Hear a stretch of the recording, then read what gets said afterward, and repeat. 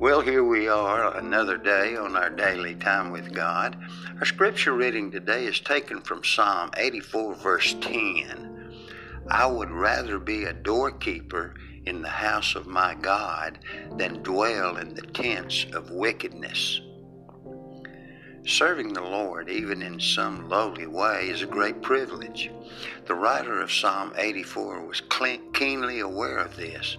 He was probably a Levite who normally performed duties at the temple. But at the time he wrote these words, he couldn't be there. Maybe he was sick, maybe he even had leprosy. Whatever the reason, he wanted to be at the temple so much that he envied the birds who lived there. Verse 3. He thought of the pilgrims traveling to the temple for worship, praise, and fellowship. In poetic language, he pictured them as finding bubbling springs in desert places, verses 5 through 7. He prayed God's blessing on the king, and then declared that he would rather serve in the humblest of all tasks at the house of God than to sit in the place of a chief person among the wicked, verses 9 and 10.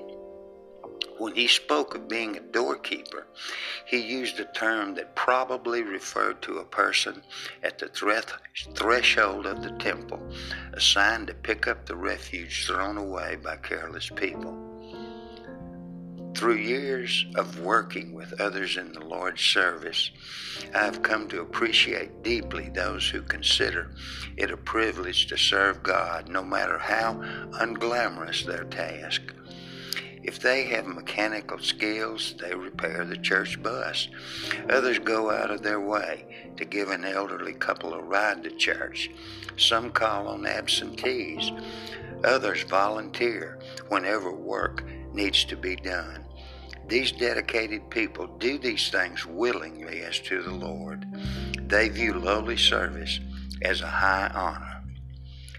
God often entrusts us with a little to see what we will do with a lot.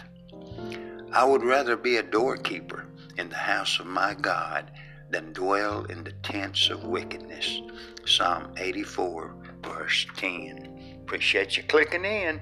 As always, be encouraged and blessed. And don't forget, this is another day that our loving and gracious God has chose to give you. Rejoice and be glad in it.